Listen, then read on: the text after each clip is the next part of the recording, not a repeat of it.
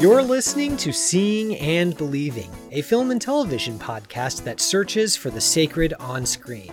I'm Kevin McLenithan. And I'm Sarah Welch-Larson. And Kevin, I think we've been watching quite a lot of horror movies lately, so do you think maybe we can dial it back a little bit? Watch something a little more gentle? I feel like we really need to. I need some human contact. I need something cozy.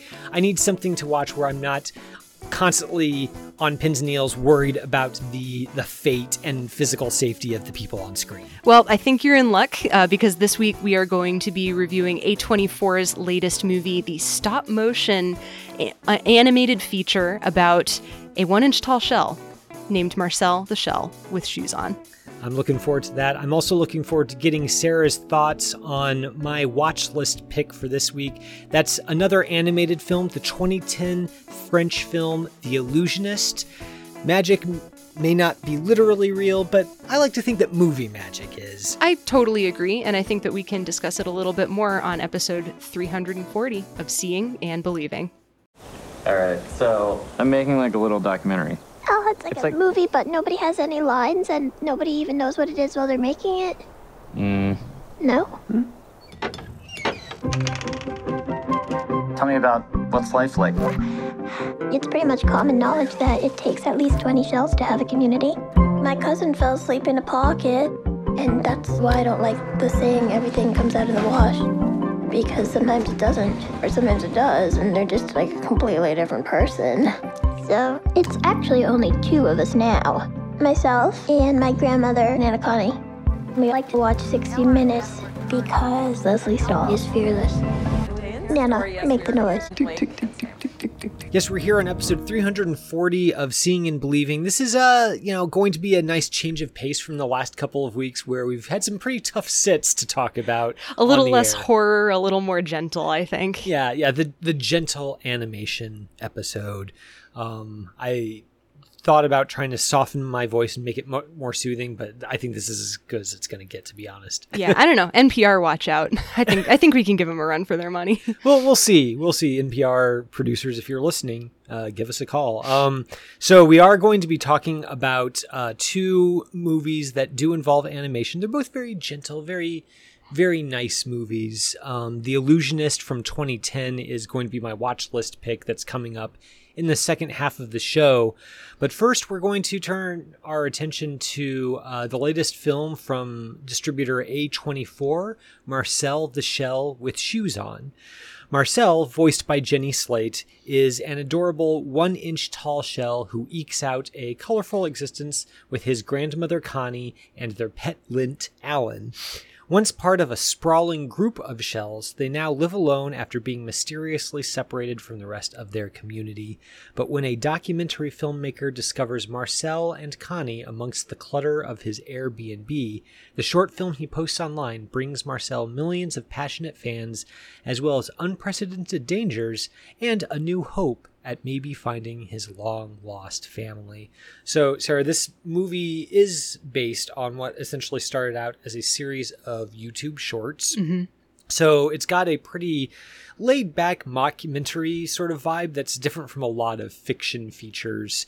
And I think the big question for anybody who sees this movie, but the one I'm going to pose to you at least, is did that vibe work for you here? Because if the vibe's not working for you, I don't know if the movie will as well. So I'm curious to know your answer to that. It's a good question. And it's funny because I am not actually a fan of the original shorts probably at all. They never really clicked for me. So I went in a little bit apprehensive. I wasn't sure how I was going to feel about this movie. And it absolutely worked. Like, it clicked for me. I think the trick with this is, instead of being kind of a mock documentary like those shorts are, because it's kind of question and answer, like here's a bunch of jokes about being a shell and being very small, the movie has kind of a backbone and a spine to it, mostly in like just a very soft and gentle story that's woven in a little bit. There's a little bit of conflict. There's a little bit more of a point to this movie rather than just a bunch of jokes strung together about how funny it would be if shells had eyes and could talk and have feelings. So that's not the only reason why this movie worked for me, but I think it helped structure like my approach towards it in a way that I wasn't expecting it to be, because I was expecting it to take after those shorts quite a bit. So I'm curious to know, did the shorts work for you, and did the movie work for you?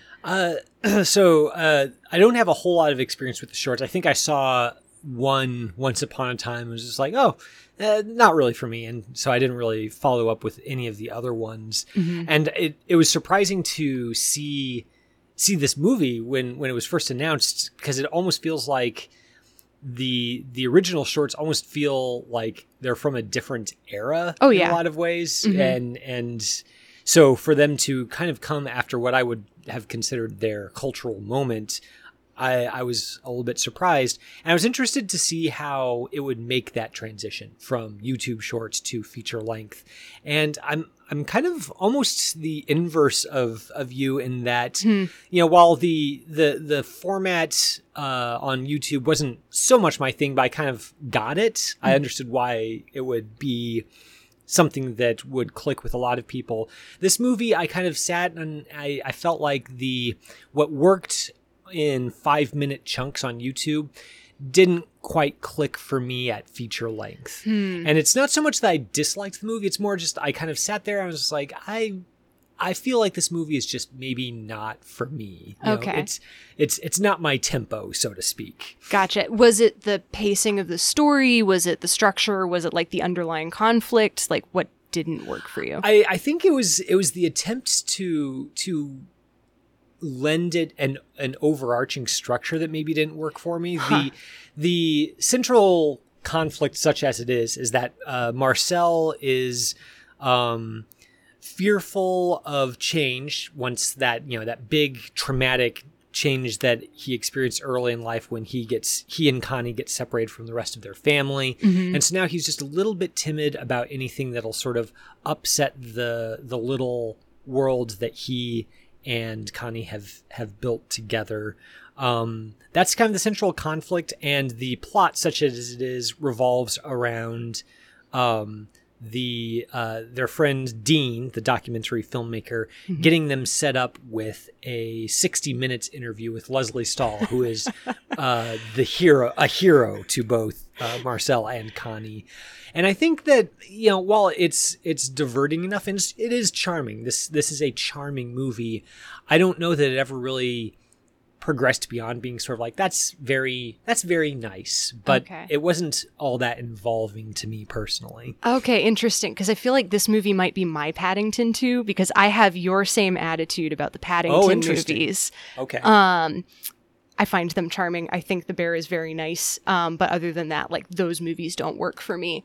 And for whatever reason, I do know the reasons, and we'll get into them.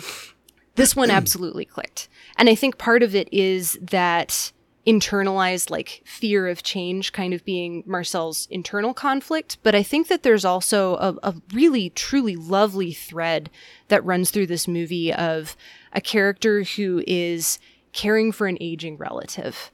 And I think that the movie handles that particular piece of the plot with pretty remarkable grace. I was expecting it to be a little bit over the top, isn't the right word, but maybe hit you over the head with it, I think. And I think that it draws a nice portrait of a character who is afraid of change and knows that there is change coming on the horizon because he has an aging grandmother whose memory isn't working quite right necessarily.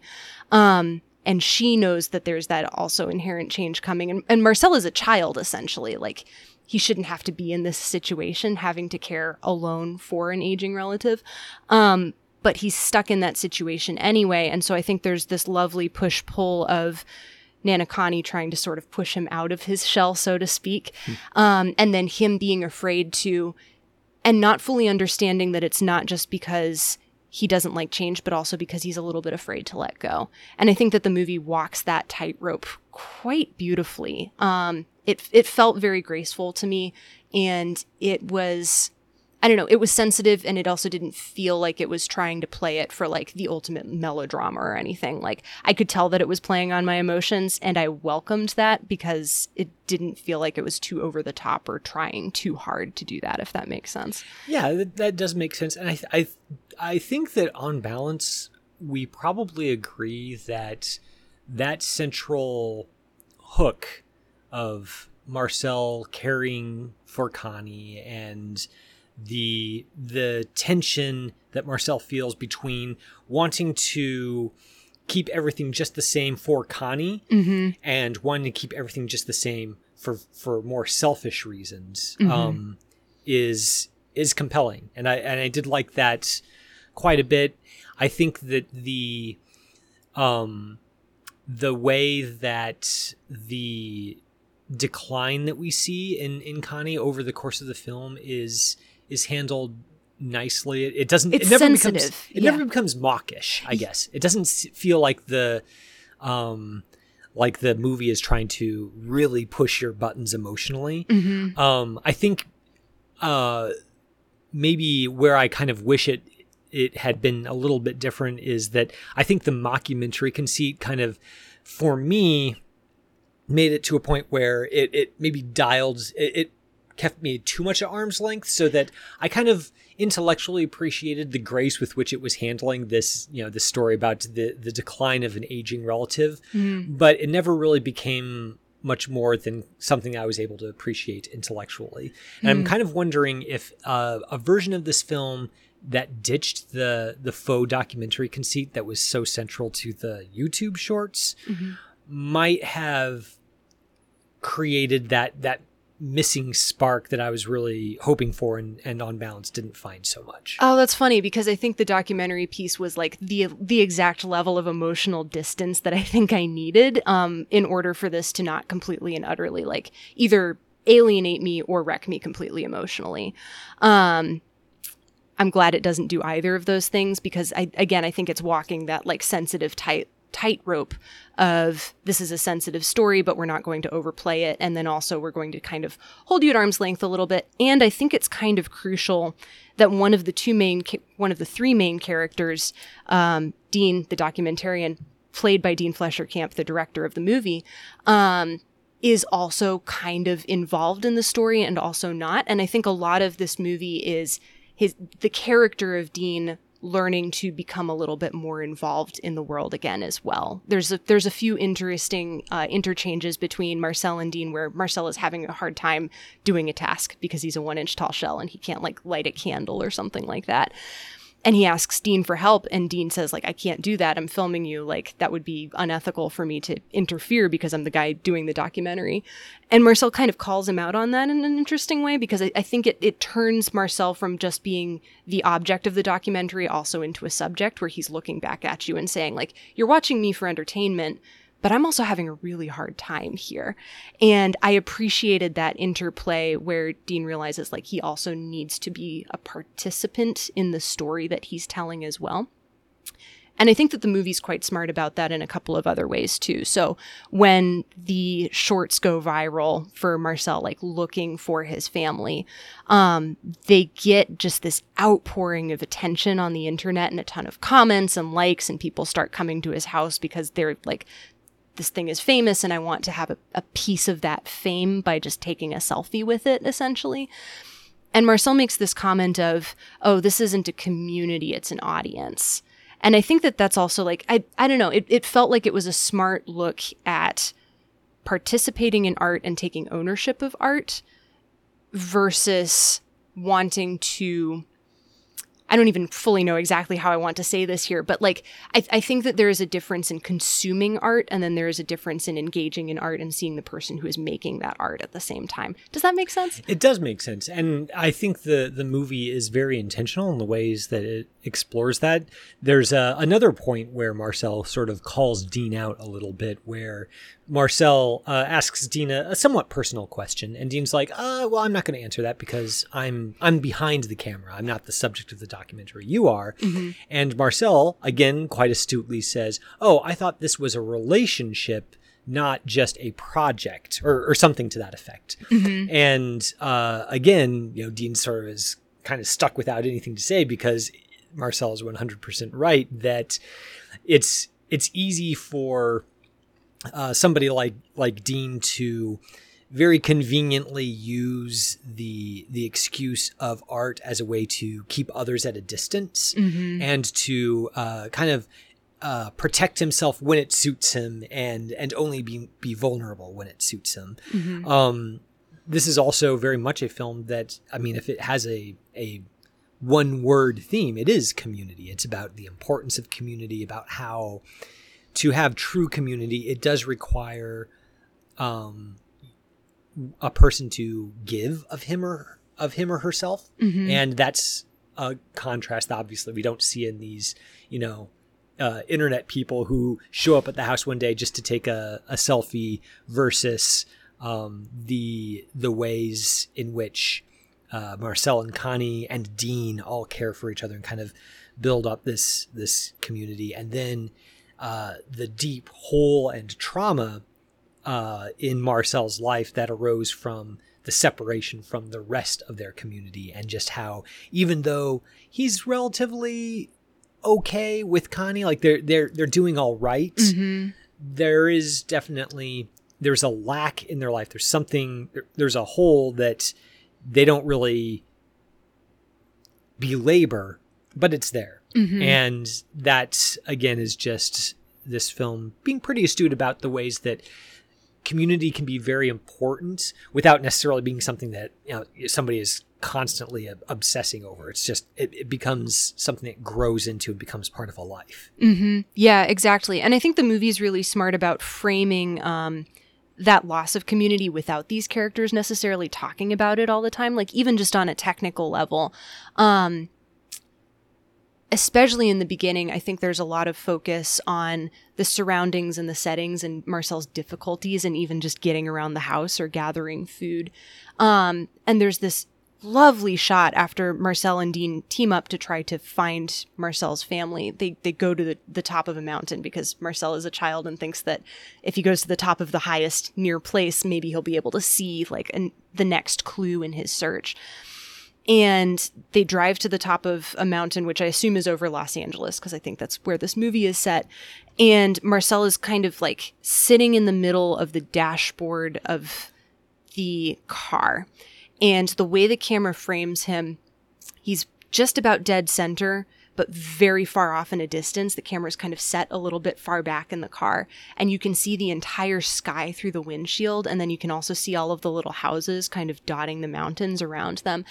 And Marcel is like in perfect focus right in the center, and he looks just so small and so alone. And you can see all of these other houses just kind of alone, but also with him in the frame at a very deep distance. And I think that's the moment where I realized just how deep that hurt of being abandoned by his community was. And I think the rest of the movie kind of does that like really smartly on a technical level too. Like there are moments where the frame just feels a little bit off balance because there could be somebody else there in the background and there isn't. And you kind of feel that hurt without Marcel ever having to say out loud, like, they're gone. Obviously, he tells Dean that they are gone, and there's some very cute, like, documentary-style reenactments of that. But for the most part, I think the movie is smart enough to just let the actual frame do the talking as opposed to the characters doing the talking. And maybe that's where the shorts don't necessarily work for me, is all of it is just Marcel the Shell talking and not really allowing you enough time or space to just sit and contemplate with the character, like in the space that he inhabits. So. I mean, I like that we're getting into the technical aspects of the filmmaking, because I think that because it's a mockumentary, obviously it's very invested in not being super showy and very composed. When you watch a mockumentary, it obviously is trying to create the illusion that you're kind of watching something that's being shot on the fly, that where a shot setup is sort of chosen partly out of necessity rather than out of like trying to obsessively arrange things within the frame. So the fact that this film largely succeeds at keeping that illusion going, while also being very canny about how, for like you said, Marcel's is situated in relation to other objects, so that the sense of scale is still maintained, that Marcel's smallness is, you're still always aware of that, whether it's in close-up or not, simply because of the rest of the objects that are chosen to be next to him. Like there might be a pencil eraser or a quarter or something that is just, it's not placed in a way that calls attention to itself. But if you're being an attentive viewer, you notice them, and that kind of always keeps in the forefront of your mind just how small Marcel is and how big the world around him is. And that in turn suggests just what a big and almost hopeless endeavor it must seem to him to be, to even hope that he could ever be reunited with the people who were taken from him. Mm-hmm, exactly. And I think crucially, the movie is 100% earnest about the story that it's telling as well. I didn't feel like it's a mockumentary sort of, but it's not really a mockumentary in that it's mocking the characters or mocking like even just the act of documenting something. I think that this is a movie that cares very deeply about making documentary movies and also cares very deeply about drawing out those relationships, but it doesn't feel, it's still a comedy, but it doesn't feel like it's laced with the irony that I feel like a lot of mockumentaries are, if that makes sense. It's not like a Christopher Guest kind of comedy. Not remotely, which is who I tend to think of when I'm thinking of your typical mockumentary. Yeah, I don't know, like, it disarmed me completely, and so I'm kind of taken with it. So I just kind of want to, like, you know, preach the good news of, hey, everybody, there's this movie out here that's incredibly earnest and very smart about what it's doing, and I think also understands its place in the world and its stakes as being very, very small, and both of those being inherently very good things, because you can live a very small life, one that isn't necessarily recognized by anybody else, and that small life can still have an incredible impact on the people around them. So I'm thinking especially about the relationship between Marcel and Nana Connie. Nana Connie in particular is like very unassuming. She's met even fewer people, I think, than Marcel has. And you can tell that she cares about him and about him having a good life even after that she is gone. In a way that is completely selfless and giving of herself. And so, yeah, I don't know, like it just rang very true to me and in some of the relationships that I've had in my own life too. I mean, incidentally, the vocal performance for Nana Connie is done by Isabella Rossellini, who think crushes it is a good way to put it. She, the vocal performance is, She's got that slight lilt of an accent that kind of you feel like just listening to the voice. You kind of have a picture of Connie already, even before you kind of get more context about who she is in relation to Marcel and to the rest of the family. And I think that kind of sensitive vocal performance goes a long way towards selling the audience on the stakes such as they are. I kind of, and maybe that's kind of what I'm thinking of when I say that I kind of almost wish that the plot machinery around maintaining the illusion of the documentary had been jettisoned, because I really liked Marcel and Connie's dynamic. Dean is fine, but I found myself to be, I found the immersion, I guess, to be broken whenever I was reminded that technically he was supposed to be kind of catching this as it happened. While the actual technical aspects of the filmmaking and the framing is all very meticulous and I have no gripes, I think just kind of the overall conceit of the documentary film within the film kind of just, it called attention to itself just enough that it kind of broke the spell for me, and again kind of distracted me from what I think the film did best. The business with 60 Minutes is again, it's charming. I don't know that I found it all that interesting, and maybe that's sort of like a your mileage will vary sort of thing. It's not a flaw, it's just something that I didn't find personally engaging, and I kind of found to be business that was beside the point. Yeah, I think for that one, it was something that the characters cared very deeply about, and so I appreciated that the movie allowed those characters to care very deeply about it, and it didn't feel like it was necessarily making fun of them for their enthusiasm about 60 Minutes, which I think is something that would be very easy to do. So maybe there's that level of earnestness there for me. I have heard this movie described as kind of twee a little bit by some other critics. Would you say that is an accurate description, or?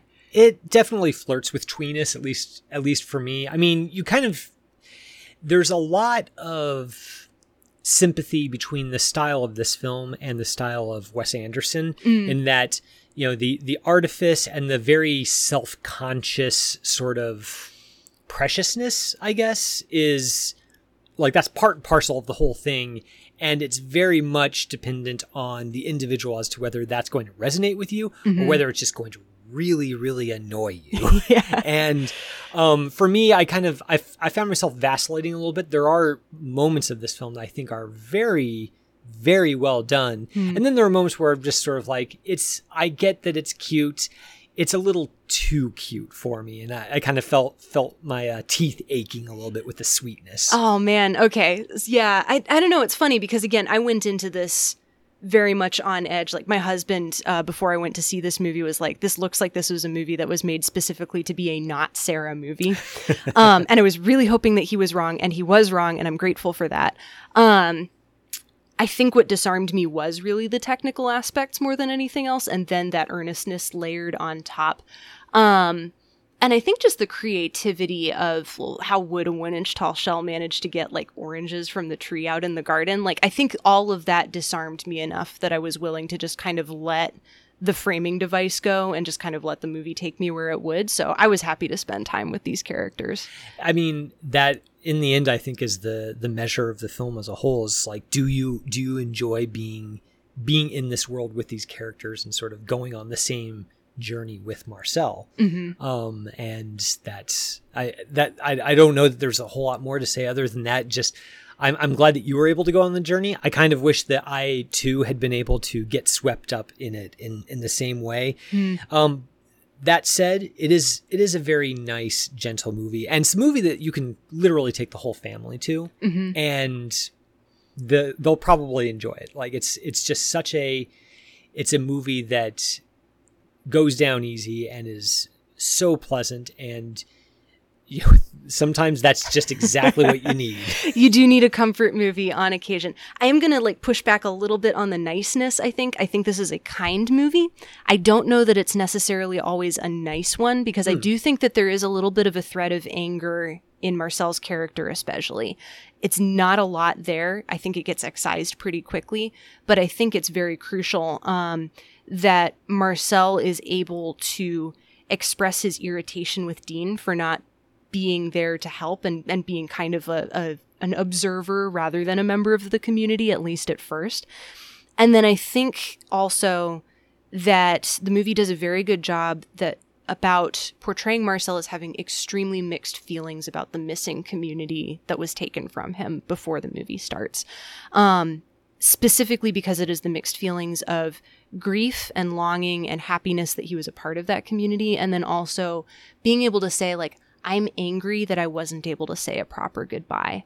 And I think that line in and of itself is just so emotionally smart about like all of the different ways that you can feel about the loss of somebody or about the loss of a community. That I think that was where I was like completely and totally on board with the rest of it, was following along with that. I can see that. That's definitely a worthwhile distinction to be made, that niceness and kindness aren't the same thing. And this film, I would agree with you on balance. I think that it's a kind movie. It's not just about being nice. So wonderful. Okay. I stand corrected. Listeners, that is our review of Marcel the Shell with Shoes On. It is in theaters starting this weekend. So if you've had a chance to see it at the time of listening to this episode, we'd love to hear your thoughts on it.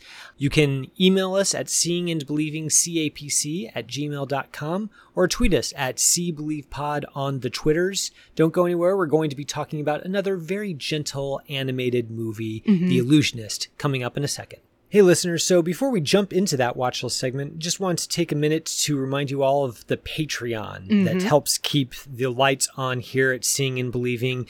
Now, we don't talk about this every week, but I feel like, every now and then we kind of have to re-up and kind of remind people that it exists, and you can get some pretty great perks out of it. Yeah, you can even tell us at the $10 a month level which movies to review. One movie per year. We're not going to let you tell us like every single week. Come on, yeah. Let's be sane about this. Just a little bit. Sane, good question, especially on my end. Especially on some of the takes I've had on some of these movies, I'm sure. But at $10 a month, you can pick a movie for us to review. Yeah, there's lots of different tiers. You don't have to pledge at the $10 a month. There's $8 a month, which gets you a personalized recommendation list. Mm-hmm. There's $5 a month. That helps, like I said, keep the lights on here. You can also dedicate an episode to the person of your choice. Mm-hmm. There's lots of good stuff, like we said. If you're feeling especially spicy, there's a $25 a month level that you can pledge at that lets you even become a guest on the show for one episode. So, if you're really going to feel like, really want to invest, then that's a pretty good perk as well. We would appreciate that. Come join us. Yeah, well, we'll let you check out the various tiers for yourself. You can find it over at patreon.com/seeing_believing_podcast. And for all of our patrons out there who've already pledged, thanks so much. We really appreciate you a lot. All right, listeners, we are going to go to the watch list, which is the part of the show where one host picks a movie that the other host has never seen before, and then we discuss it. So this week, Kevin was the one who got to pick the movie, and he chose the 2010 animated movie, The Illusionist, not to be confused with a certain movie starring Edward Norton, I think, which I have also never seen. So this week's theme, kind of going with that gentle animation. We're not going to use the word nice here either, because I don't think this is a particularly nice movie either. But in that gentle lane, we're going to be talking about a movie that, spoiler alert, I think is really quite lovely. So, in The Illusionist, magic tricks can't really compete with rock and roll in the 1950s. So a French illusionist finds himself touring Scotland's shabby pubs and rundown restaurants. But things brighten for him when he meets Alice, a girl who believes that his powers are real. Together they travel to Edinburgh for a performance, but he doesn't have the heart to reveal that his feats are merely tricks, and risks financial ruin by giving her gifts supplied by his magic. So, Kevin, I'm curious to know, there's a lot of lovely little tricks and illusions throughout the rest of this movie, but what is the thing that is the most magical element for you? Well, I mean, there's a couple of ways to answer that question, I guess. The first one is to kind of be a little bit fancy about this and say that I do think it's low-key miraculous how the central character, this illusionist, is so crisply realized, despite having basically no dialogue, and being, very emotionally buttoned down. He's not very demonstrative emotionally, and yet by the end of this film, you feel like you know him, and his emotional landscape is crystal clear. Yes. I think it's amazing that that's done completely through visual storytelling by Sylvain Chomet, the director. I think it's just wonderful. If we're going to go more literally, I think the most magical element in terms of the actual magic that we see on screen is the moment where the illusionist, he's staying in a hotel with a bunch of other performers who are down on their luck. There's a very, very sad clown. Yes. There's a ventriloquist and his dummy, and then there's this trio of acrobats who constantly go around just going hup, hup, hup, hup, with every step they take. And there's a scene where all of these characters are kind of having to try to make their way in a world that is growing increasingly uninterested in the kind of magic that they have to provide. And the acrobats get a job painting a billboard. So, they're like swinging on trapezes and doing backflips to paint the face on this. I think it's a perfume ad, maybe soap ad. And the illusionist comes onto the scene, and he decides he wants to help. And so he gets a paint roller with blue paint, and the acrobats go, no, her lips are supposed to be red, essentially. And then he takes that blue paint roller and he paints red onto her lips. And I think it's wonderful for just how subtle it is. And I think that's kind of, in a way, the movie in a nutshell, just how unexpected it is in the effects it has, and also just how elegantly it shows these performers, these magicians, these illusionists, making the world just a little bit more colorful by their very existence. So I like this movie quite a lot, as you can probably tell. I'm glad that you gave the spoiler alert that you liked it quite a bit. I'm really curious to hear you elaborate more on what you thought. I was taken with just this sheer level of detail, and the care and attention that's taken, even in just like the posture of all of the characters as they walk around, like the illusionist in particular. I think you get a really good sense of this guy just by looking at him and at the way that he holds himself, and in the way that he moves. He's incredibly stiff when he's not on stage. He kind of stands with his arms held sort of behind him, with his hands like kind of stiffly, almost like a penguin or something, almost like he's perpetually surprised and taken aback and isn't really entirely sure what to do. It's almost like he's got his fight or flight like instinct sort of activated. And then he gets on stage and his hands get really fluid all of a sudden, like as he's working magic. And I think it's also crucial that a lot of the magic tricks that he's doing, I wouldn't say that they're nothing special, but there are a lot of things that you're going to see in like close-up street magic today. It's going to be a lot of stuff where you can if you've been around the block a few times, you probably know how he's doing it. And yet he takes pride and joy in his art and in the ability to create the illusion that he's made something out of nothing, or he's managed to pull his rabbit out of a hat. And we got to talk about that rabbit, because I have opinions about that rabbit. I think it's that he takes pride in his work, even though nobody else is willing to assign worth to that anymore. And I think the fact that the movie cares so deeply about him and about that emotional landscape, that I was completely on board with him and with the rest of the story. And I loved it. I think that it's great how this movie kind of, there are, it's packed with detail, like you said. And I really like specifically the details where Chaumet takes care to show the other characters reacting to the illusionist. There's a great moment where, after a rock band has finished performing on stage and gone on interminable curtain calls, the illusionist walks out onto stage. The curtain lifts onto an audience of two people, like a grandma and a little boy. And as the illusionist is going through his routine, the little boy is sort of like nudging his grandma and saying like, I know how he's doing this. He's got something up his sleeve, and he's totally unimpressed.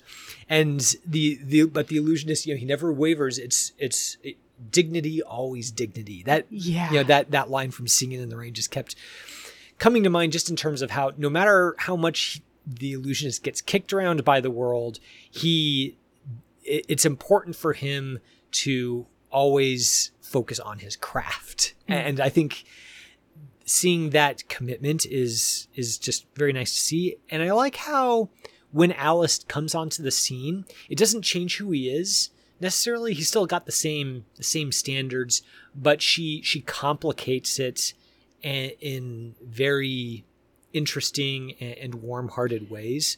And I appreciated how, similar to Marcel the Shell, it is sentimental without being mawkish. And I appreciated that a lot about it as well. Yeah. And I think it allows its characters to be sentimental in a way. Like Alice in particular, I could see her being precious about like elements of this movie within the movie, without even being fully aware of that herself. I mean, she's a teen. She doesn't know better, or she's got that level of innocence where she still thinks that there is magic in the world. And I appreciate that the illusionist is willing to try to keep up that illusion for as long as possible, because he doesn't want to, I'm going to use a pro wrestling term here. He doesn't want to break that kayfabe, you know, like he doesn't want to break the illusion that that magic doesn't exist, because for her it does. And because he has that level of dignity and dedication to his craft, he's going to maintain it for as long as he possibly can, even when it gets difficult for him.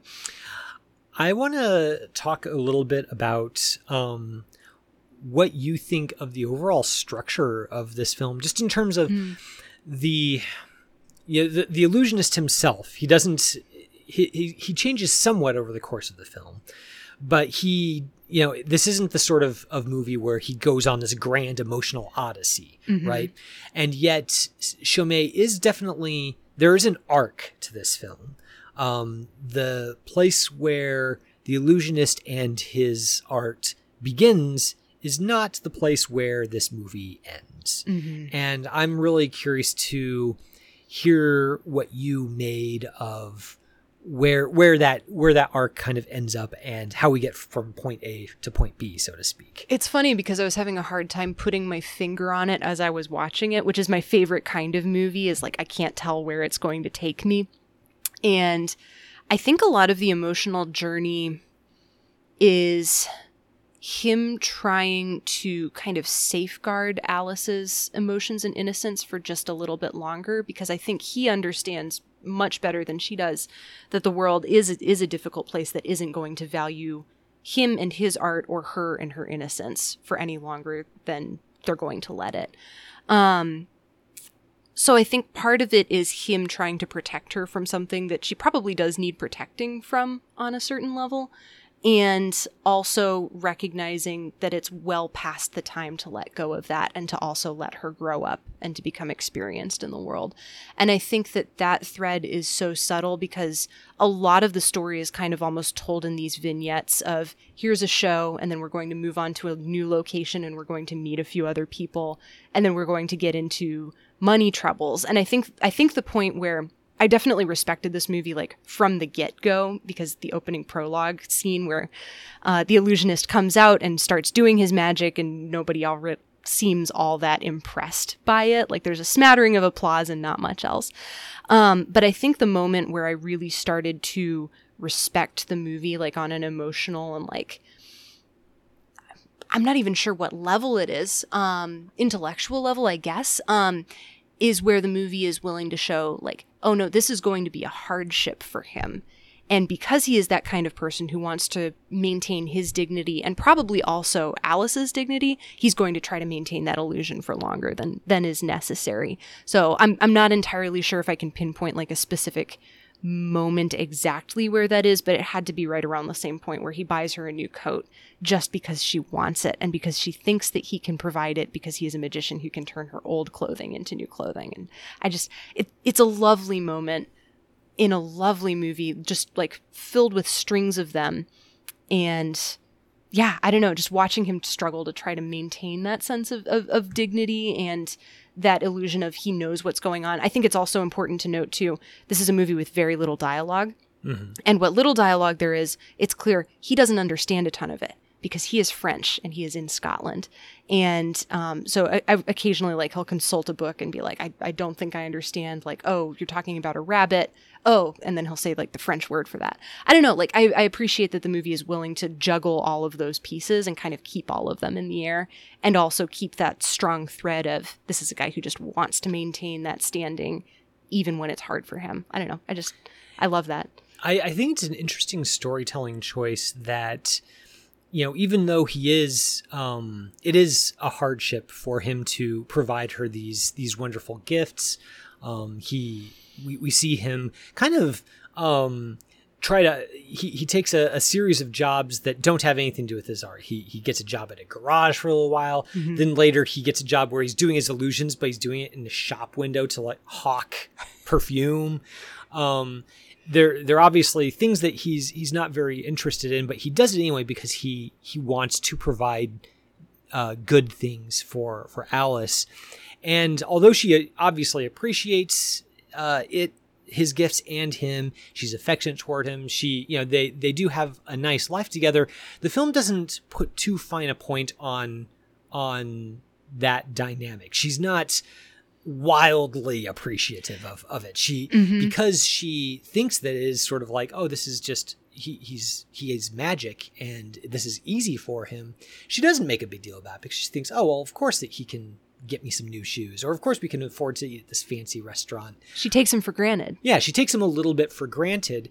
And I think that's an interesting choice on the movie's part, because it makes sure that this isn't sort of a very saccharine tale of an older man kind of becoming a surrogate father to an angelic waif. It's more complex than that. And it seems like it's very perceptive about the way that a lot of parent-child relationships are, where the children don't really appreciate everything that the parent is doing until much, much later, if they ever do. And that's kind of part of being a parent. You don't do it because you want the recognition or because you think you deserve, the kids like constantly thanking you. You do it because you care for them and you want good things for them. Yeah. And I think that's something that a lesser movie would maybe neglect, and that's something this movie does not. Yeah. And it's so smart about like that economic reality, I think, of being stuck as like an artist who has to maintain that day job. I mean, whom among us has not considered doing a job in advertising, I think, in order to support that writing career. I think those little details, I think, are one of the other things that I found really, really magical about this movie. So, not just the details of this is what life is going to be like and it's going to be difficult and it's going to be nuanced, but also just like some of the background jokes. I don't know if you saw this or not, but it's something that I feel like I need to draw attention to because it's just so great. So the illusionist and Alice go out to dinner. They can't afford going to a nice meal, so they're going to go to a fish and chip shop instead. And behind their heads, as they're eating their meal, you can see a whole list of dishes that you can order from this storefront. It's basically a hole in the wall. And behind them, there are several jokes. One of them is the word salad crossed out. There's also salad with egg, also crossed out. And then there is an entire like menu item, which I wrote down because I loved it so much. It's there's also full Scottish breakfast, battered, with the battered in parentheses. But then there's also lobster thermidor crevette with a Mornay sauce served in provincial manner with shallots and aubergines garnished with truffle pate, brandy, and with a fried egg on top and haggis. That's all behind the illusionist's head. And like, I saw it for a second and I actually paused the movie so I could write it down and get it right, because I love that detail. I love that it's a throwaway detail that not very many people probably are going to notice in the moment, because there's also an emotional moment going on. But the fact that the filmmakers cared enough about that one particular joke to tell it in a way that felt worthwhile was just something that just filled me with joy. I hadn't noticed that menu item. That's pretty great. I'm looking forward to maybe rewatching that scene and catching that for myself. That's a good catch on your part. And I think that's where you see the DNA of Jacques Tati in this film. So Tati wrote the story that this film's screenplay is based on. And Tati, of course, is famous for having these really dense frames in his comedies where there's just a lot going on in all the corners, and you can sort of choose to focus on a particular part of the frame to catch the little humorous business that's going on there. But then that means that there's all this other humorous business that might pass you by, and that means that his films can be very rewarding to watch and rewatch, and feels like Chamae's really tapping into that spirit with this film as well. Absolutely. I think there's actually a Tati movie that does show up at the very end. The illusionist walks into a movie theater, and I think they're showing Mon Oncle in there as well. And the illusionist's name is Tati Chef, which I think is Tati's full name. I love that level of respect and care. And I don't know, were there any like of those small little details in the corners that stuck out to you this time? I mean, I already mentioned the reaction of certain audience members to the act as they're watching it unfold.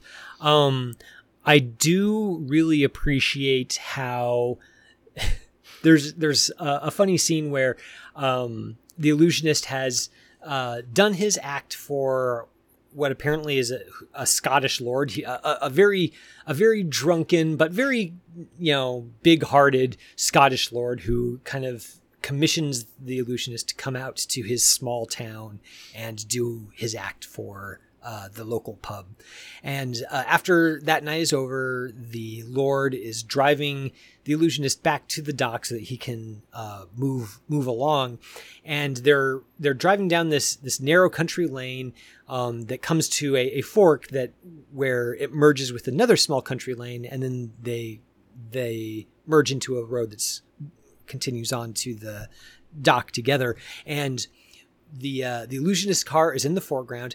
Then there's another car that's very far in the background come down this other lane, and you see them converging, and they start honking at each other before they're even within 500 feet. They're honking all the way, and even though they're both honking, they both see each other, and we as the audience see them sort of slowly converging in this great long shot.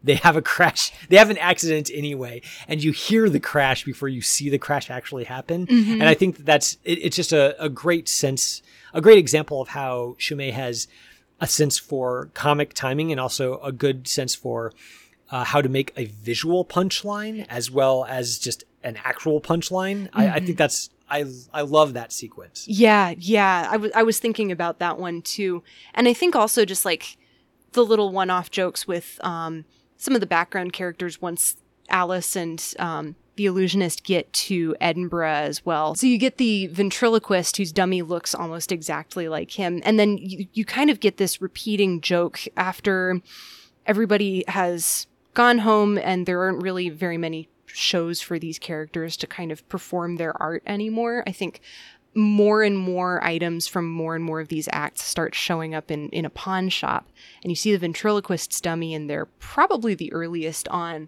and it's marked up at a pretty high price in pounds at first, and then every time you pass that window, the price goes down, and it goes down, and it goes down, and then I think the last time you see it, it's actually for free, which feels a little bit mean towards ventriloquists, but also, to be fair, that dummy is creepy as all get out.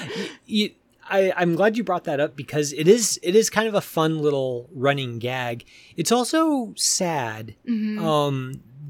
There's a great, and this is another example of how Chaumet has an instinct for small moments that are maybe just a few seconds long, but really do so much to build character and build the world.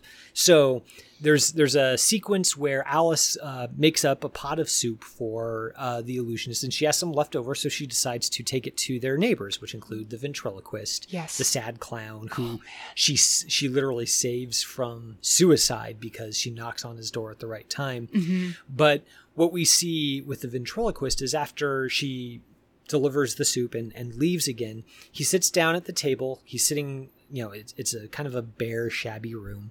He's sitting across the table from his ventriloquist dummy, who's also seated at the table as if it's going to eat something. Yeah. And, the ventriloquist takes a couple of sips of soup and then he looks up and he notices something.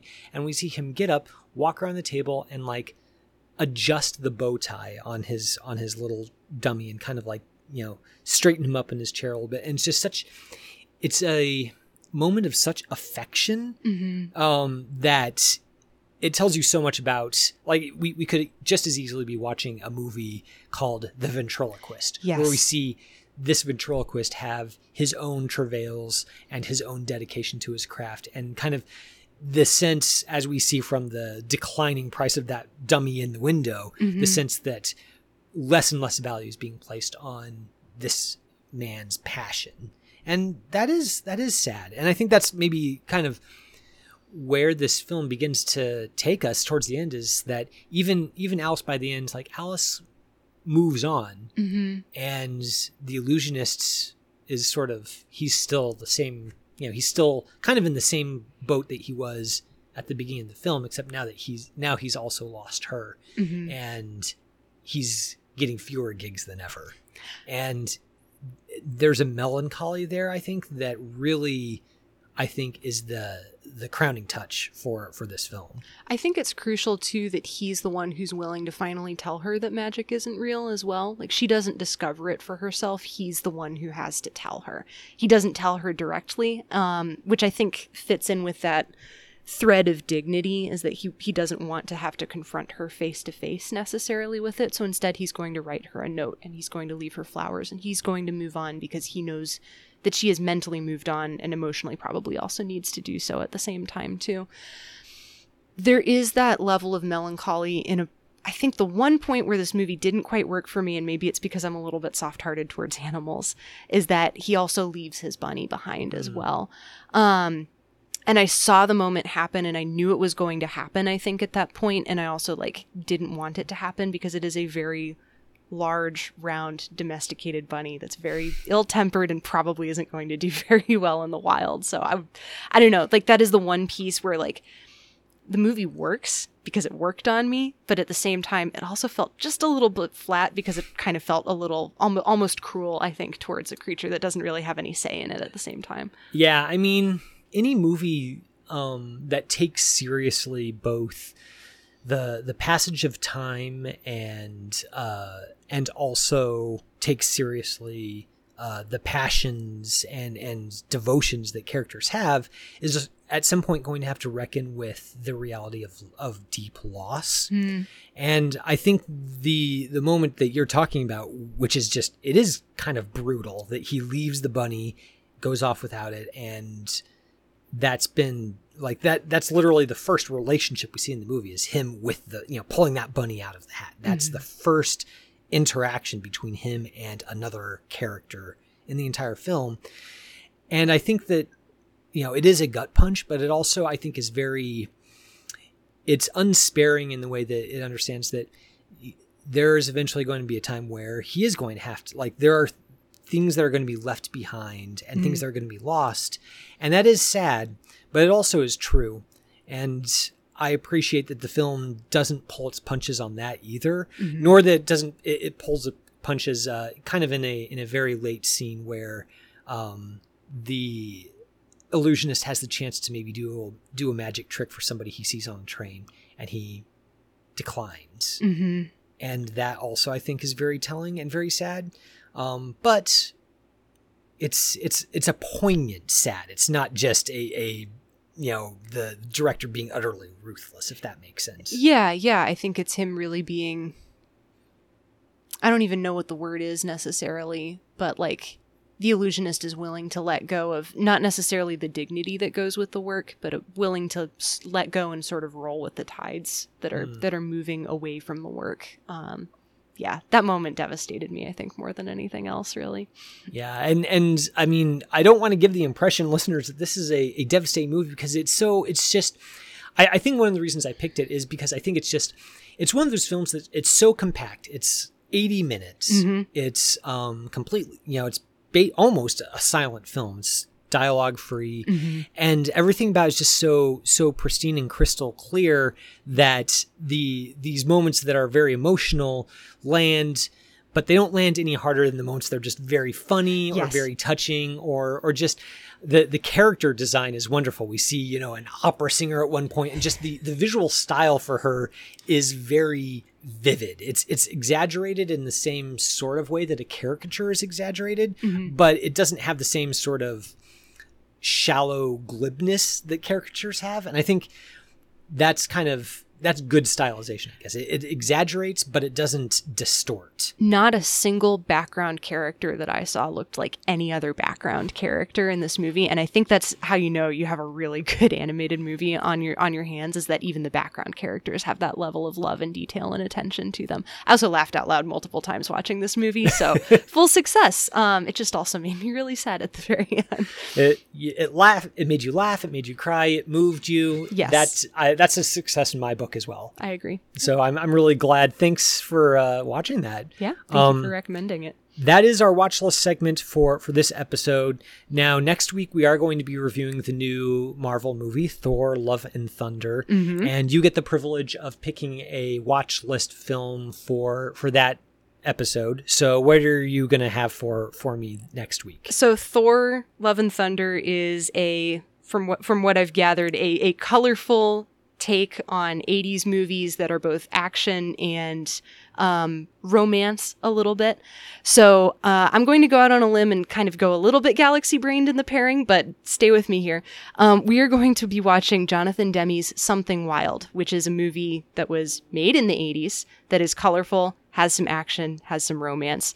And also, it's probably a fitting time to watch this as well because the great Ray Liotta just passed very recently, and he has an incredible role in this movie. So I am excited to show this one to you. I'm looking forward to seeing that one. The Liotta tributes were, rolling in when he unfortunately passed, and somebody posted a clip from Something Wild that I happened across, and that movie was not on my radar at all before, and then I saw that clip and I was like, I need to see that movie. So this is very serendipitous in more ways than one. So I'm looking forward to catching up with Something Wild. Listeners, if you want to watch along with us, now you know what we're going to be seeing next week. So get on that before next Friday. It's going to be a good one for sure. Looking forward to it. But that'll do it for this week's episode. Seeing and Believing is brought to you by the Christ and Pop Culture Podcast Network. Our producer is Jonathan Clausen, who every week helps us to search for the sacred on screen. I'm your host, Kevin McLenithan. I'm Sarah Welch Larson. And we'll see you next week on Seeing and Believing. You have been listening to Seeing and Believing, an official production of the Christ and Pop Culture Podcast Network. Please rate and review the show in iTunes and check out our other shows at christandpopculture.com/network. Theme music by Alexander Osborne and Lindsay Miz, used under Creative Commons License 3.0.